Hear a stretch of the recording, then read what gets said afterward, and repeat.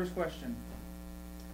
What are some of your tips on creating your preferred partner network when you're just getting started? Partner network is a great topic to discuss, because that can be one of the foundation pieces in trying to establish your business. Here, there's primarily two ways to approach the real estate business, and a combination of both is suggested. One of the approaches is, where do I get my prospects potentially to work with? And there are all types of services, both paid and unpaid services, that can generate potential leads for you to work with. And obviously following up and converting on those leads is all part of our business. So the key thing for us, I think, is to try to have a mix of that, plus working on our personal referral base. One of the personal referral networks that is very achievable and can be very fruitful for both sets of individuals is the network that you will potentially establish as you become more experienced in the business and work with more vendors. A past question from one of the past shows of who is a good candidate for that. Many of the individuals that are involved in the day-to-day professional aspects of the business, which you are potentially working with, individuals such as attorneys that would assist you and handle closings on behalf of your clients on a recommendation basis. They may also have clients from time to time that are going to need real estate services, so working with an experienced attorney is really something that is a key to being part of your network. In addition to that, insurance connection. Pretty much every individual that's going to come in to a buying situation is going to need a connection on the insurance side. That would be their homeowner's insurance, or a condominium insurance, or even a renter's insurance policy. So having an insurance connection is important, and that's a good one from the network side. Accounting is also another one of the aspects on the professional side that you may be involved with. And then the lender contacts can't be understated. Oftentimes, as you are meeting your first-time buyers that are coming in, or even second-time buyers, they may not have a good referral source for lending. So if you can provide that with them, you're going to be giving them not only a great service, but hopefully putting them in a position that they can get the job done efficiently and economically, and that it's a good financial scenario for your client. So all of those professional sources are really good networking opportunities for you as an experienced or as a brand new real estate agent in trying to build that base. The other sector of the marketplace is likely the individuals that would be doing some work connected to the real estate transaction itself.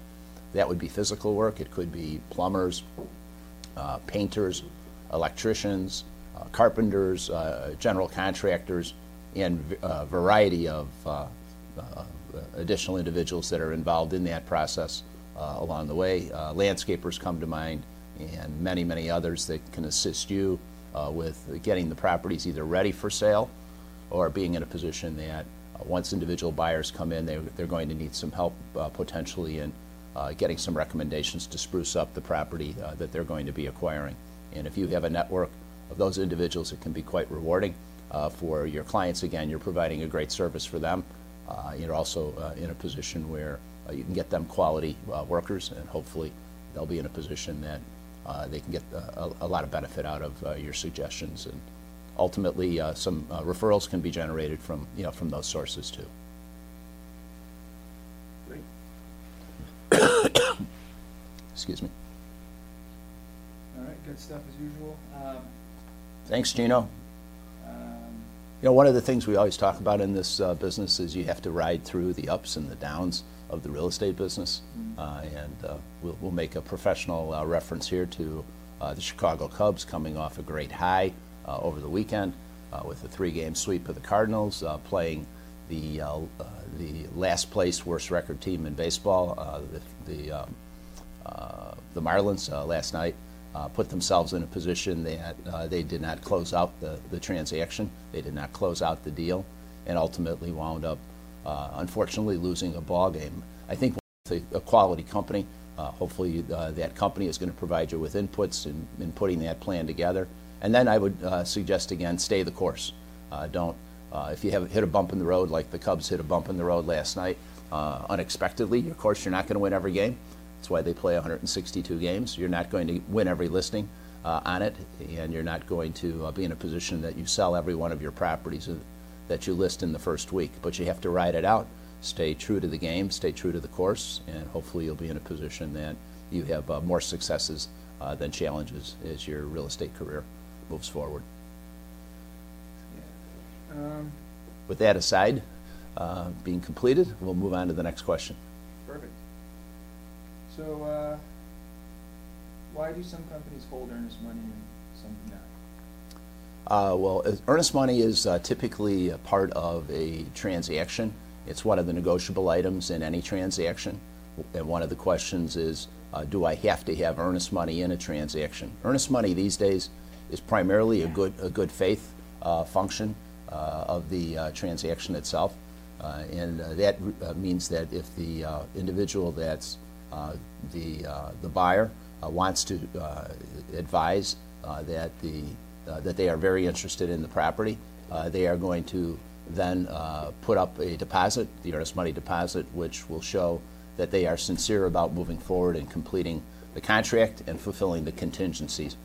Three big contingencies: the home inspection contingency, the attorney approval contingency, which runs concurrently with the inspection contingency, and typically the third big one is the financing contingency in the transaction. So as that process is unfolding, if a buyer puts up, or when they put up earnest money, that earnest money shows that they are sincere. We're not going to get into the legality of when there are default situations on earnest money, but very, very typically the earnest money is for the most often, unless there's an outright default in the transaction, that money is going to be refunded to the buyer along the way if there's a breakdown between the parties on inspection or attorney approval or mortgage contingency, as long as the parties have followed the terms of the contract, served appropriate notices through their attorneys, and have moved forward. So back to the earnest money question. Why do certain offices hold it? Well, traditionally the listing office in the real estate transaction has been the one that's been responsible to hold the earnest money, and that is for the benefit of the seller, but they actually are an escrowee, so ultimately they are the middle person in the transaction, and by custom, seller's side or listing broker usually has the earnest money. It's not required. The buyer's agent office can also hold the earnest money, because remember, again, we have to split those two functions. One is the brokerage side, and then the second function, which is the escrow. Now that's holding the earnest money. Now that person is again an escrowee, or this is the company is the escrowee, and they hold for the benefit of both of the parties in the transaction. Other alternatives could be having it held by a title company. The attorneys could be involved potentially in holding earnest money. For the most part, these days, because of the paperwork that's involved in holding earnest money, and because of the risks and liabilities, certain offices have opted out of doing that, and so sometimes it's a question of, well, who wants to hold the earnest money?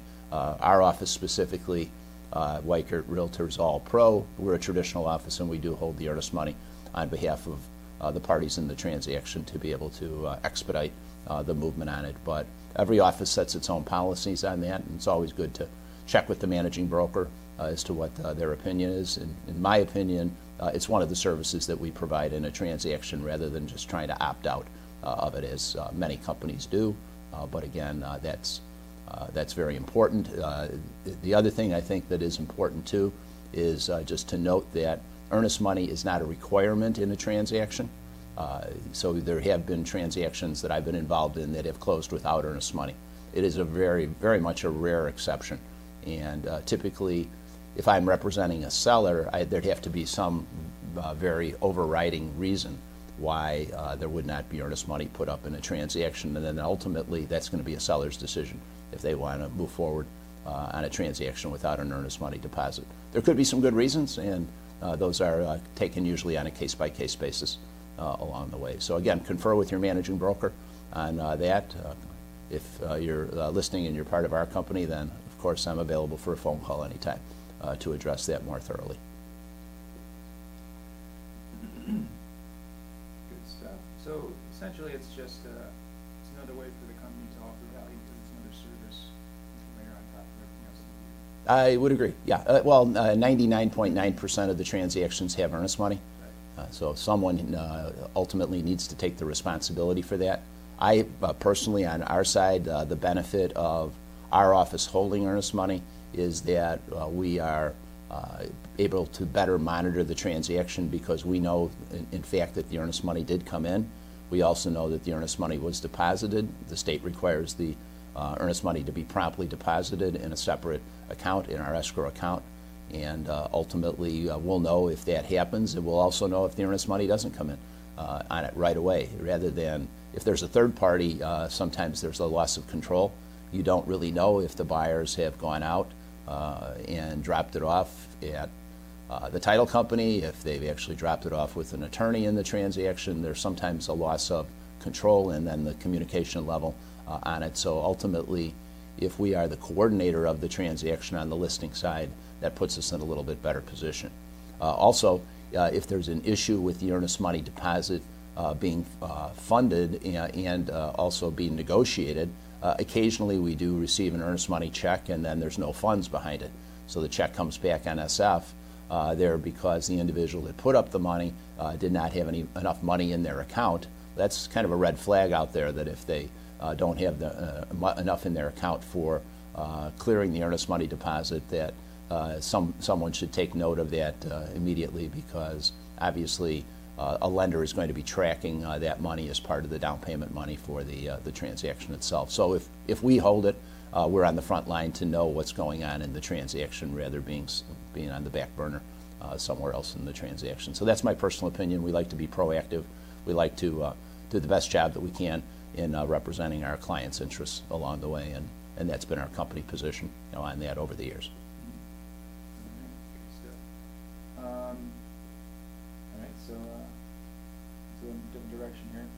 When you're working with a buyer, what are some things you would ask them during your initial needs assessment session?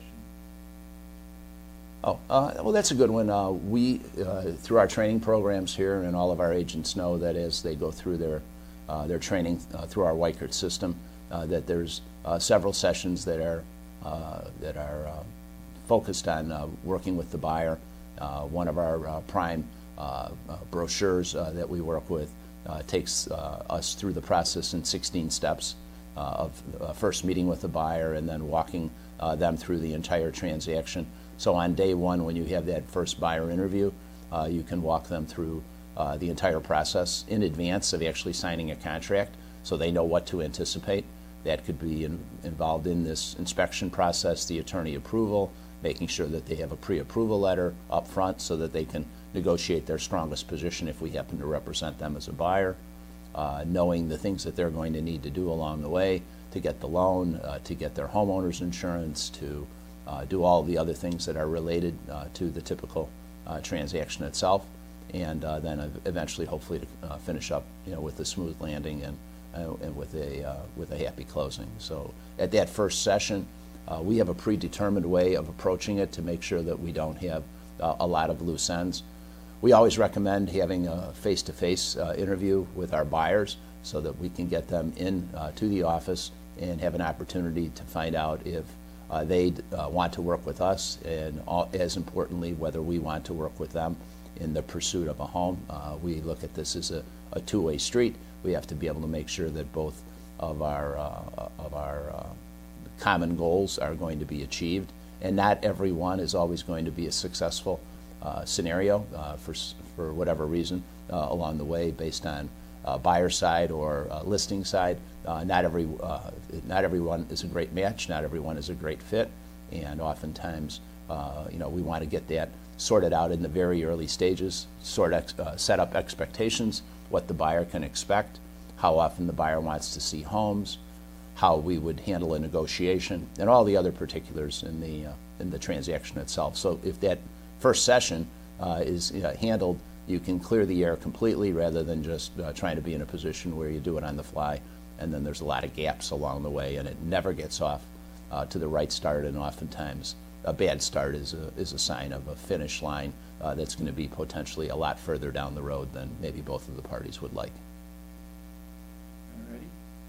Let's see. So we've been getting a lot of questions around the listing presentation. So maybe it's just a good idea for you to kind of go through all the steps that you take when you're sitting down with a potential new client and take them through that process and give them that presentation. Okay, yeah, on the listing side, that we've always said, and I've been in this business, as you know, Gino, over 35 years, and there's an old saying from the days of yore that you have to list to last in this business, and if you don't work on listings and secure listings as part of your base of business, it puts individuals in really a challenged position, because if they're exclusively working with buyers, they're not in a position always that there's going to be a flow of those buyers. From the listing side, inventory control and listings provides a certain amount of assurance that as listings are taken, you ultimately are going to have a base of business that you can work through, and ultimately each of the individuals that's there can set up their own expectations with their managing broker as to what's a great goal, what is reality, and how long is it going to take for an individual to get started and really wind up being an effective lister in the business itself. We have elaborate presentations that we set up here in our training processes to make sure that our individuals really understand each step within the listing process. In the Weichert system, it's called the DOORS listing presentation system, and it's available in multiple presentations that are there. And it's a very elaborate step-by-step approach so that individuals know what's going on before they go out, that they have a certain level of assurance through our Partner Up program. Oftentimes they're going to be working with an experienced broker, getting started in the business to assist them, not to be someone that is going to just be in the background, but someone that can be up front and center to get them rolling as they start in the business. Importance that the individual starting in this business develops confidence. As we discuss often in our meetings, there's no practice sessions in this business. It's a tough business on it. You're always live. If you're working with someone, doesn't matter the level of the transaction to that individual.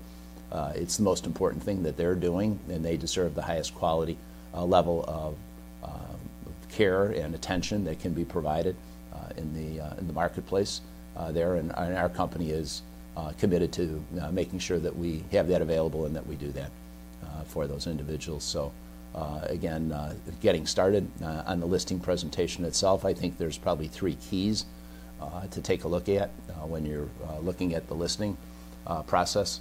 When you're meeting with your seller, they're probably going to want to know 3 things, and in the order of importance, that's going to be up to you in explaining those, but ultimately you can go from larger to smaller, or you can go from smaller to larger. By that I mean, for example, in our system, the Weichert national system is a great company and has over 500 affiliates nationwide.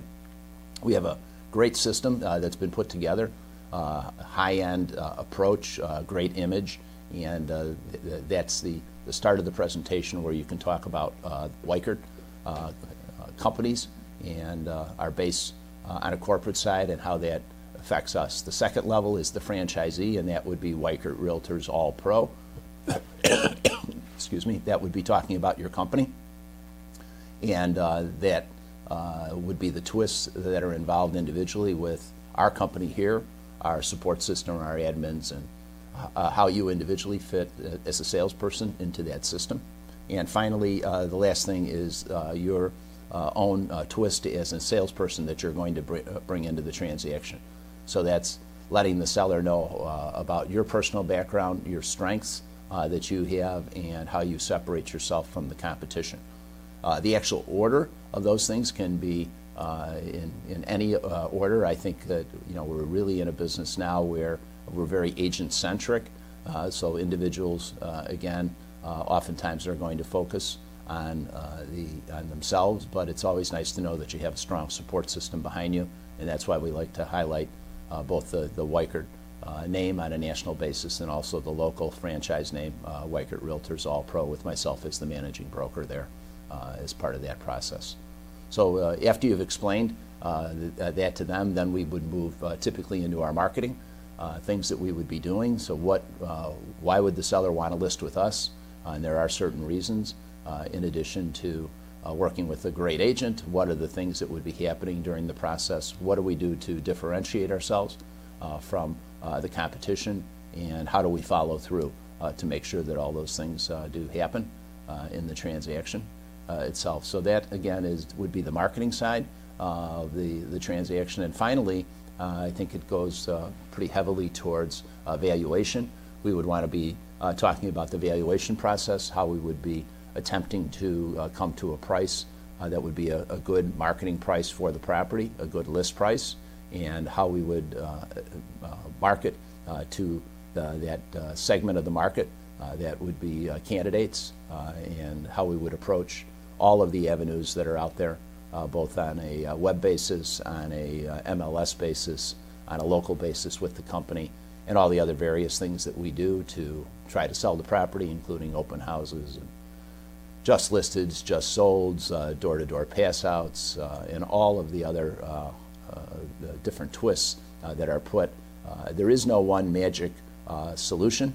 We don't exactly know where it's going to come from. We do know that the formula, if put together properly, will oftentimes, and most of the time, yield a favorable result on it.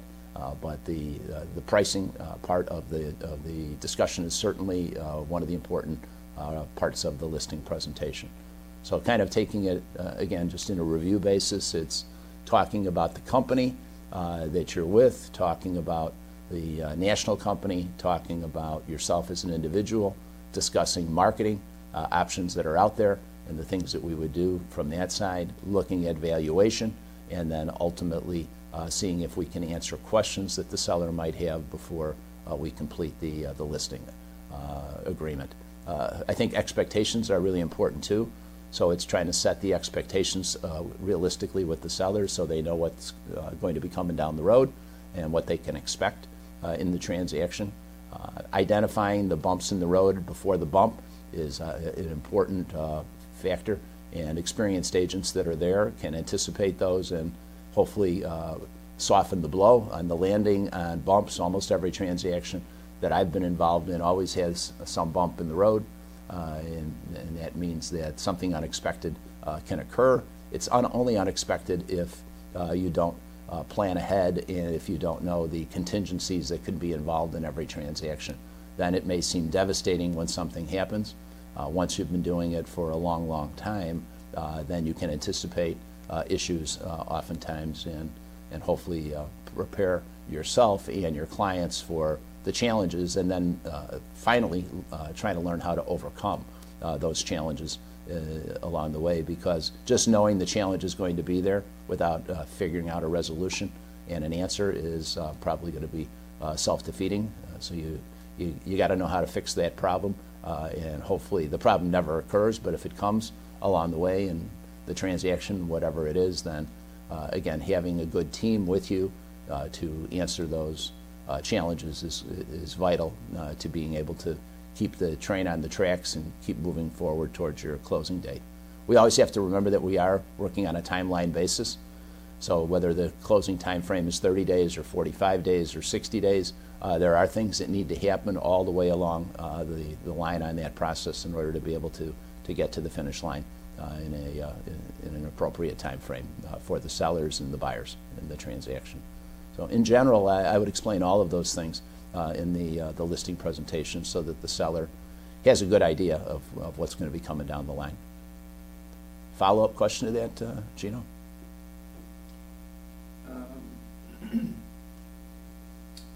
Yeah, so a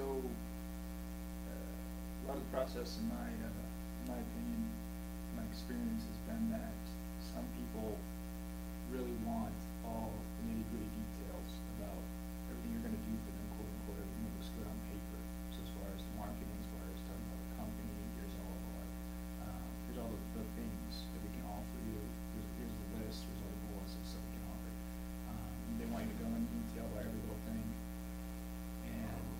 some people don't seem to care very much about that stuff, because they almost expect, or they definitely expect, and they know that you, as an agent, as a copy professional, are going to get the job done, one way or another, right? So they just kind of want to get to know you.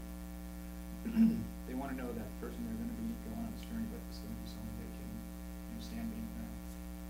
Is that fair to say? I would agree, absolutely. And sometimes, you're going through your presentation, and they're sitting there rolling their eyes, because they know everyone's got all these tools, and everybody's got, stuff that, again, looks good on paper, looks good in a pamphlet, but they want to know about the person, right? But you still need to have, in my opinion, a rock-solid presentation, so you can't neglect that. So you always got to be prepared, but I think you have to kind of be light on your feet sometimes, and just kind of read the situation, read the people. Is that fair? I would completely agree, and that's why with our company we typically recommend a two-step approach. And our first step is when we're meeting with the seller for the first time, or the buyer, but typically, let's say it's a seller example because we're talking about listings here. During that first meeting, we're gathering information about the property, getting all the details. We have the backup in-house information and the brochures to take a new agent and walk them through step by step what they need to gather at that meeting. But it's really a warming up session. You're finding out about the seller. You're asking them some good questions. What are the seller's needs? You're finding out perhaps some personal information about them and their family so that you can better get into their shoes and put together suggestions on behalf of that seller that are going to be applicable to them. It's not always a one-size-fits-all. There's going to be different strategies based on what the seller's needs happen to be. And we're going to be in a position here, if we do our job the right way, that after we come away from that first meeting, the seller is going to have a working familiarity with us and a good feeling about who we are, and you're going to have that general conversation. When we do the second meeting with that seller, that's when we're getting really more into the nitty-gritty of the listing presentation itself and talking about the specifics of the company and also the specifics about their home and how the whole marketplace works. I don't really. I think that the key thing again is just information gathering when you have that first opportunity to meet with the seller, and making sure that you connect with them and have some kind of a relationship that's built. The relationship ultimately goes to the experience of the agent and the trust that the seller feels. If they feel that there's definitely this is someone that they can trust, this is someone that they can rely on, this is someone that can get the job for them, then you're halfway home at that point. If you have never been able to have that connection, or they don't feel that trust level, then the scrutiny in the later meetings that you might have with them will be much more significant, because they're always going to be at that point not completely, they will not have been completely bought in to the system, and therefore they're going to be questioning more items. And some people are just generally inquisitive, and they're very much more hands-on, and other individuals are not. They're going to rely a lot more just on the professionalism of the individual broker that's there. So those are things you just have to roll with on a case-by-case basis. Hard to predict in advance. If you're completely prepared and you have your toolbox completely filled with all the things that you need under given circumstances, then you'll be better prepared to answer the seller's questions and eventually get the listing and eventually handle hopefully a successful transaction for them and for our company. I think being prepared is the key word there, because you never know what direction it's going to go, because you're always dealing with different people. Fortunately or unfortunately, you're dealing with human beings in this business, right? So you kind of got to be light on your feet. Yeah. I've noticed. Yeah, completely agree on that. And again, one of the things we always talk about is that every single, although I've been involved in my career with thousands of transactions, every transaction has its own individual twist and has its own uniqueness. And why is that the case? The reason is because we're dealing with a unique seller that has their own relationships and their own level of expertise. We're dealing with an unknown buyer. We're dealing with two brokers that'll be involved in the transaction that are coming from potentially different companies. perhaps different cultures within the companies themselves, two different attorneys in the transaction, a lender that's an unknown at that point, and an inspector that's brought into the mix along the way, and several others along the way. So in any given transaction, there's 8, 10, 12, or more variables that can come into play, and each one of those can take a transaction in a different direction. And again, your ability as a well-trained agent and knowledgeable agent to be able to make sure that you can steer through and navigate that treacherous terrain is going to be your worth in the business to the seller. And that's why, in our opinion, my opinion, we deserve the fee that we charge. Many companies are in a position that they have a fee structure that I don't feel supports the ability to go deep and to be well trained and to do all the other things that you need to invest in a transaction in a seller to really get the highest yield on it. And ultimately, you get what you pay for, is the old saying. And I truly believe that individuals that are going to be quality individuals by their destiny, by their experience level, are going to be worth every penny that's paid in the transaction to be able to make sure that they come to a successful conclusion and get the deal done. You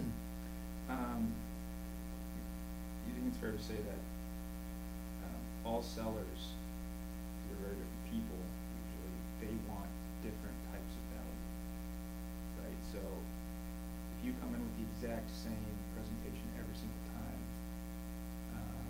you think that's going to be something that makes you successful, or something that actually could hurt you? Or do you think the greater skill or an additional skill would be to be able to recognize that and remain light on your feet, and then offer the right types of value in real time to each person? Absolutely. You want to have you want the seller to have a general idea of what you're going to be doing, right. And those would be your core points, so that they have an idea as to how the transaction is going to move forward on it, with hitting key elements in every presentation. However, the twists are definitely going to be there on every transaction. So some sellers may be completely focused in on, well, how am I going to get rid of my furniture that's in the house? Others may be focused on price. Some may say, well, I've got to get out of town. I need a referral to another broker, or I need someone that's going to assist me to accomplish this. And again, that's where we go back to that toolbox scenario. If you have enough in your kit there to be able to reach down and then have a solution for the questions that the seller may have, they're going to be different questions all the time, then you'll be in a much better stead to be able to move forward.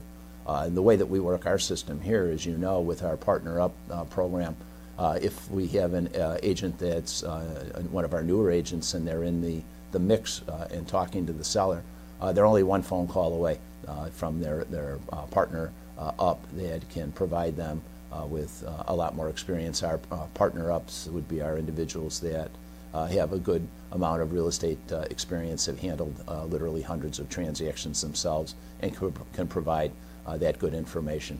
And then ultimately, as you're aware, with my system put in place here, I'm the ultimate, the buck stops here. Harry Truman, quote from the election in 1948. Harry said, "The buck stops here," and as the owner of the company, the buck does stop with me. So I always try to be available to the individual agents there and be around to answer phone calls that they might have, and not be in a position that we prejudge what's going to go on just because we've done it hundreds and thousands of times. Because to that individual agent and to that individual seller, this is a fresh question. It's an important question. And just as you would have, say, an attorney providing professional inputs or their doctor providing them with health inputs, here as their real estate broker, the statistics show that the real estate transaction for most individuals is one of the largest transactional things that they'll do financially in their life, and they obviously need to have that care and attention to be given to them, not only by the broker but also by the support staff within our company. So hopefully that gives you kind of a good feel, for the system and how that would work. Yeah, I think you said something interesting there, and I think it could be its own standalone question, which is, what do you do, especially when you're brand new, you may not know exactly what to do in every situation. What do you do when you get stuck, or what do you do when they ask you a question that you really don't have the answer to, just maybe because of lack of experience? Well, I think that's where you have the lifeline, which is from the TV show. So you always have that lifeline out there, and we don't put a limitation on the lifeline. So the lifeline's out there. You can get more than one call along the way, and ultimately the way that we handle it is that if someone's working with their partner up, they would go to that individual because there's never an absolute. There's only recommended ways, and individuals will then share with the agent what the best solution might be at that point. But as I mentioned before, I'm the ultimate backup there to give my opinion. But again, it is my opinion. Just my opinion only does not guarantee success, as we've talked about before. Just because a brokerage company has a high percentage of success, there's always going to be that unique situation, which is going to be a special challenge. But our job is to try to cut the percentages down against challenges, and to try to improve the seller's stake or the buyer's stake in the transaction itself. Okay, I think we went pretty deep in that one. Good, good. Hopefully that's going to give some good answers there. And as I've stated again, if any of our agents are out there, just feel free to call me with specifics. If you're working your way through an individual transaction, we'll always give you the best advice that we have available, or the best place to get the answer that you want. And sometimes it's going to be to go to the attorney on it and to get the attorney's opinion on a transaction along the way. We're really about seller choice, and we're really about letting the seller make transactional decisions, but the sellers are hiring us to try to give them the best potential information that we have available to help them make decisions. But we're not making decisions for sellers. We're just putting sellers or buyers in a position that they know what their options are in the market, and then ultimately it's going to be their call on on how they want to move forward. And that's usually on the financial ends of the transaction itself. And we can give recommendations, but ultimately our sellers are or our buyers are the ones that are going to hopefully get the benefit of our experience and advice along the way to be able to bring it home. Yeah, perfect. Well, those are all the questions that I have this time, so looks like we're done. Sounds great. Thanks, Gino, and thanks again to our listeners for joining us today on Ask the Managing Broker, and have a great day.